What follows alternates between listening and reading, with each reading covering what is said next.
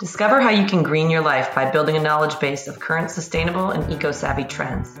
This series will delve into hot topics, current standards and practices, ways to design better spaces, and specify materials that benefit not only us as consumers, but the world as a whole. Members of Green, as sustainable materials distributors, and other industry leaders weigh in throughout the series. This is Build Green, Live Green. Hi, this is Jessica with Build Green, Live Green, and I'm excited to welcome Amy Gath, the VP of Marketing and Strategy for Formica, to our podcast today. Hey, thanks for having me, Jessica. This is great. I'm so excited I got to meet you down in Florida earlier this year at the Material Bank sales kickoff. It was great to kind of share ideas and hear from you, and you've got some great insights, and you certainly changed my perspective on Formica as a company. Because I just had some kind of preconceived notions about, it being strictly a high pressure laminate or HPL company. And you guys have really branched out since then. Can you talk about some of your newer product categories and how those came to be? We absolutely have. And I will say, so Formica turns 110 years old this year. And certainly our history is high pressure laminate. But back in 2019, we were acquired by a company called Broadview Holding out of Europe. And what the Broadview family has brought to us is a whole range of new products. One of them is the brand Fenix, which is an acrylic-based surfacing technology. It's Italian, it's soft touch, it is really amazing. We've also gotten paired up with Trespa, which is an exteriors company, and I think folks know it from the large panel geometric exteriors, as well as they have a planked exterior product. And then, of course, it's brought us more Italian design with another laminate company, ARPA. So it's been fun to have this kind of broader family of surfaces to bring to the North American market. Yes, I'm familiar with Trespa. I think they also laptops. That's correct. Yep. Knowledge, right? Yeah. So It's kind of like they compete to some degree on the interior space with our Paper Stone product, but just kind of super durable. Well, that's fun because that kind of takes you into a new challenge. If you've been in the HPL world and you bring all these new brands in, and of course, Green, we have 15 different brands that go from acoustic, solid surface, phenolic composites, recycled glass. So I'm kind of used to that, but a lot of manufacturers have one product category. So what were your challenges on the marketing side when all these new products come into the fold? What did you have to change to kind of to address those or adapt your marketing strategy to be able to include all of those new categories? I think it was a couple things. First, it was really understanding where each product fits with the customer base and having a really tight positioning and a good kind of insight-based understanding of who the customer is for each product was really the key piece. And then making sure that they didn't overlap.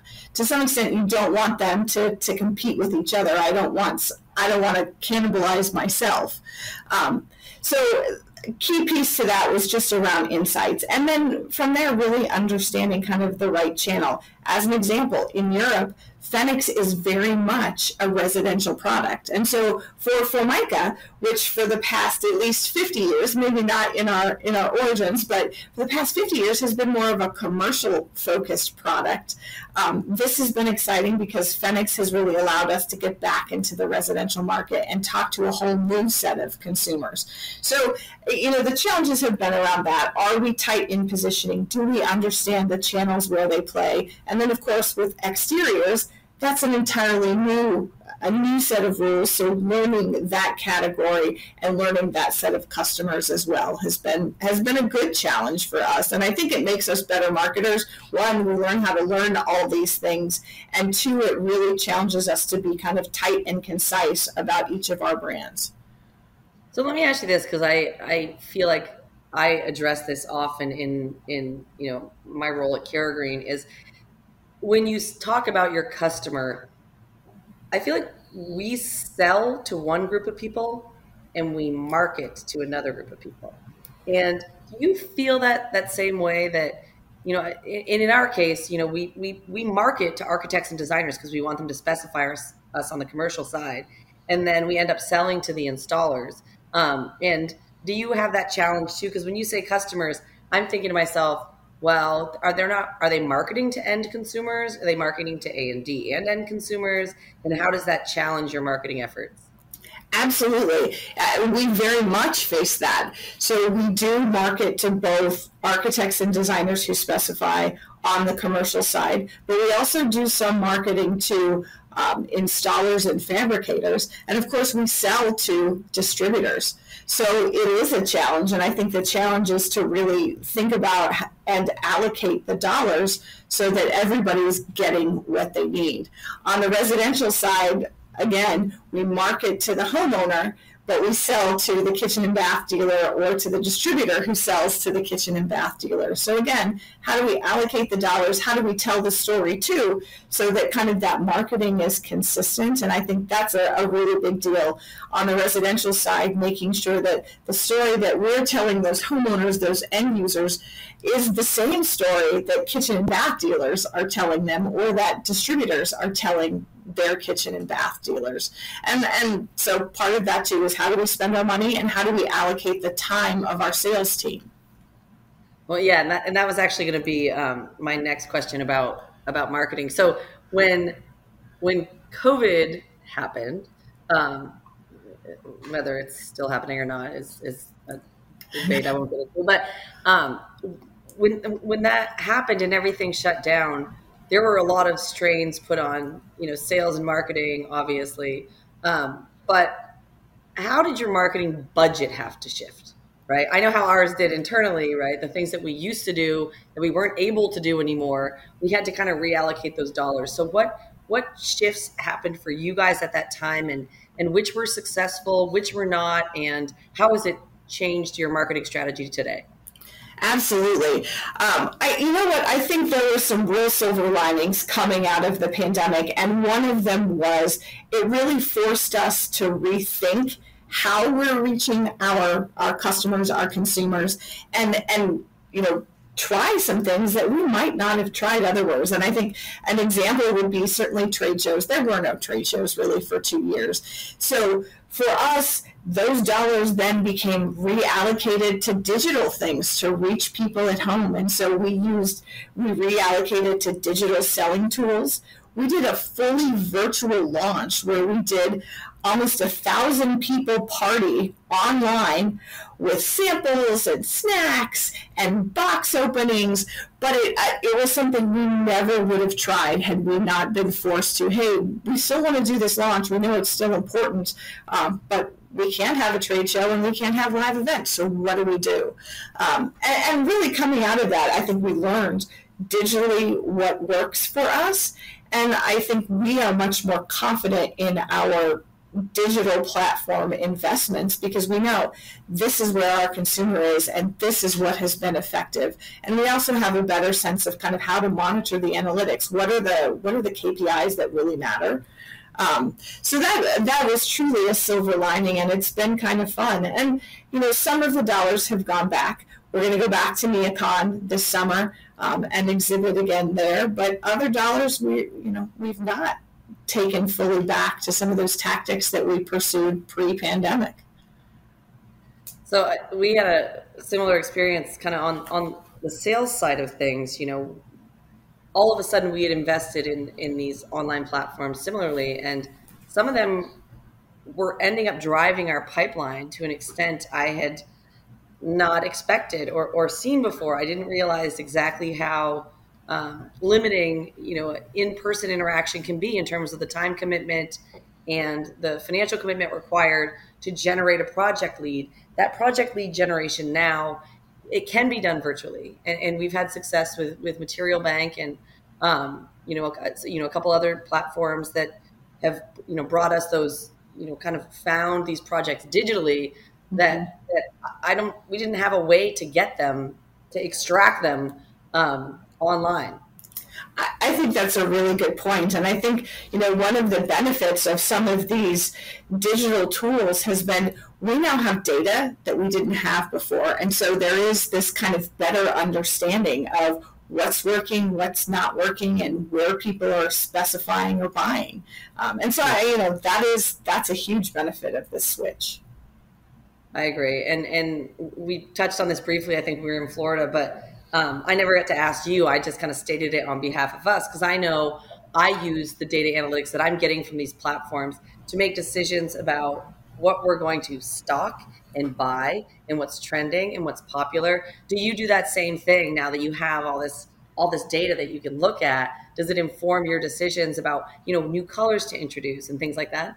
It absolutely does. And it also informs much earlier what pieces of our launches are really working. And so, I know if I'm giving out 100 plus samples of beige elm that I just launched every month, this is really a launch item that's successful. And so this is a direction we want to go further. I think the nice piece too is it's a good heads up to our supply chain and forecasting guys. Like, hey, look, we're seeing these go out the door. We probably need to really watch the inventory and make sure we're prepared for this going forward. I love to have that kind of resources at our fingertips.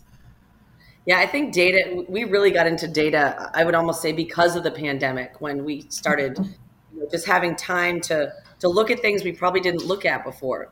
And now, we've got the opportunity to kind of dig into some of this. And then we've had to build infrastructure around that because it is so important, to see, okay, and something as simple as like Pantone's announcing its color of the year.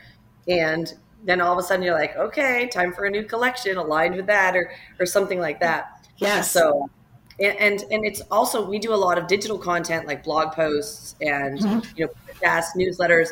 And so we use that data to inform how we market as well.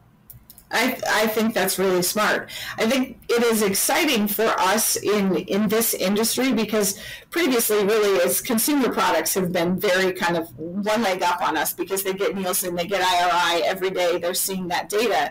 And so they've been able to be much more kind of tight in their marketing. And this is really elevated for all of us in this category. Our marketing efforts, I think they're much better, and I think we're much smarter about our products, about our customers, our consumers. Well, that kind of leads me to the consumer side of it is also kind of like the business side of it. But I wanted to ask you about what you're doing about sustainability because that does seem to be a big thing that consumers, are asking for. And basically, ESG funding, all that kind of stuff is really taking into account sustainability, whether you agree with it or not, it is happening. And certainly with your experience with Italy and Europe, they are very focused on it. So what are your initiatives there and how do you guys address sustainability at Formica?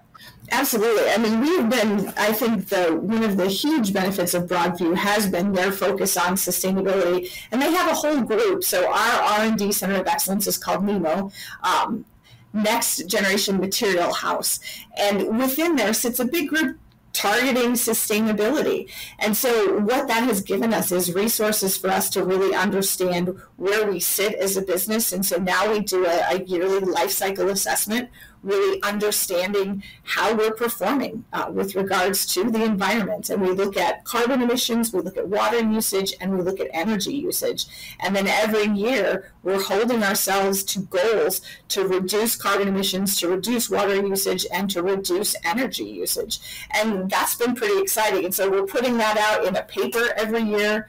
And it is a much bigger focus for our team as well. I think what's been great too is, and you all see this, right? The specification community is now demanding HPDs, EPDs, lots of documentation. And so now we have the data to support all the documentation and really tell the story to the design community as they make decisions.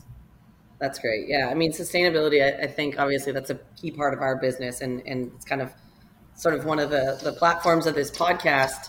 But no, I think, sustainability obviously it's easy to look at it at a product level and people can say, okay, now we're going to bark. People can, say, laminate,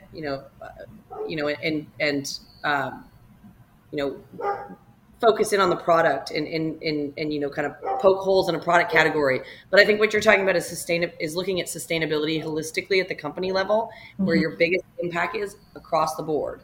And that is a much more, cohesive, complete way of looking at it, which is great. So that's good to hear. Go ahead.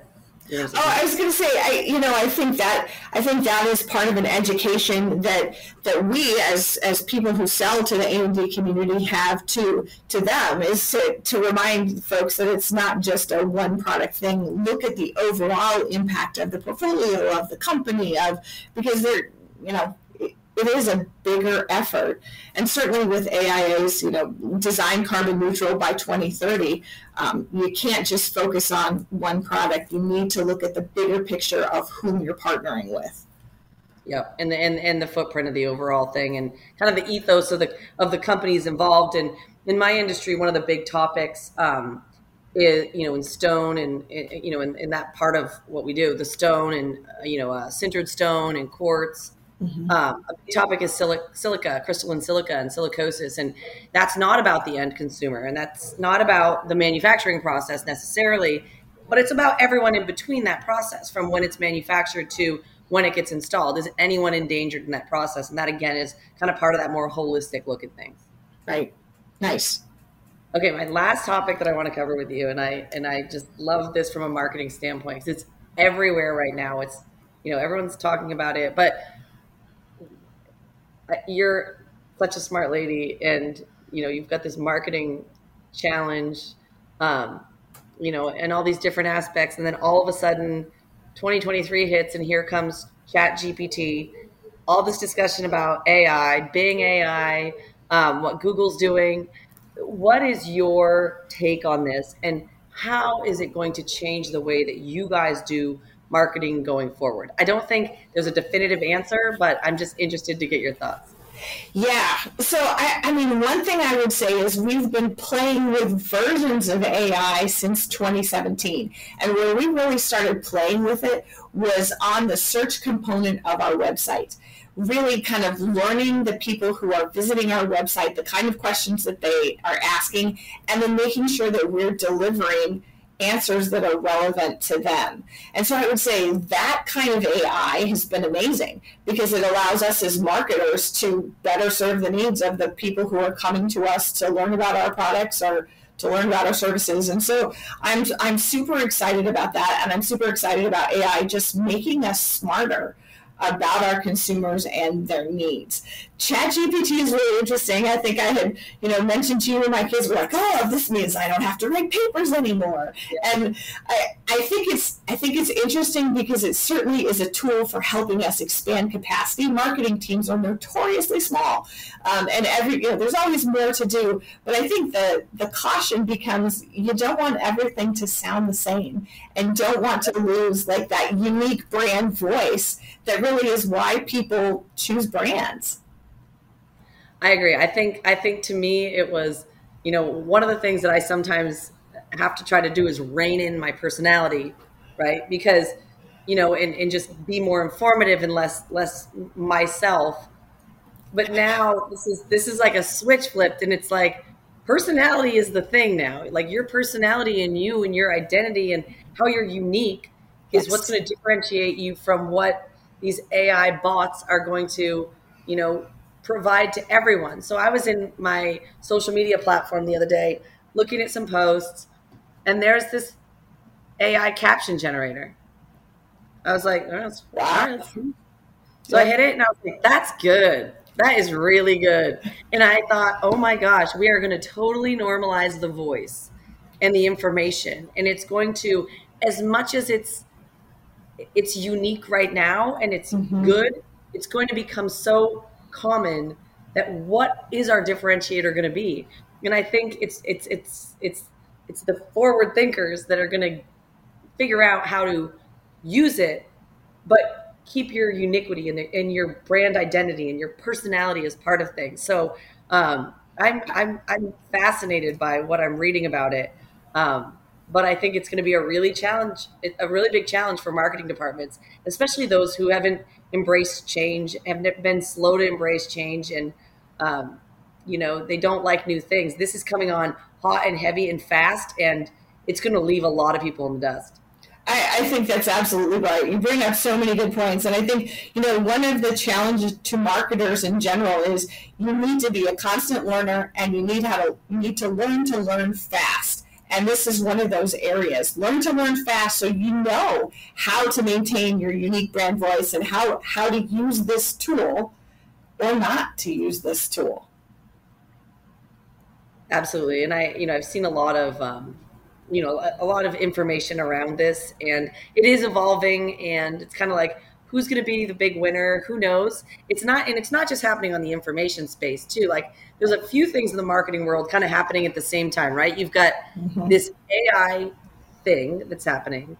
It's also happening in the image space. So you and I talked a little bit before the call about DALL-E, which is that image generator. Yeah.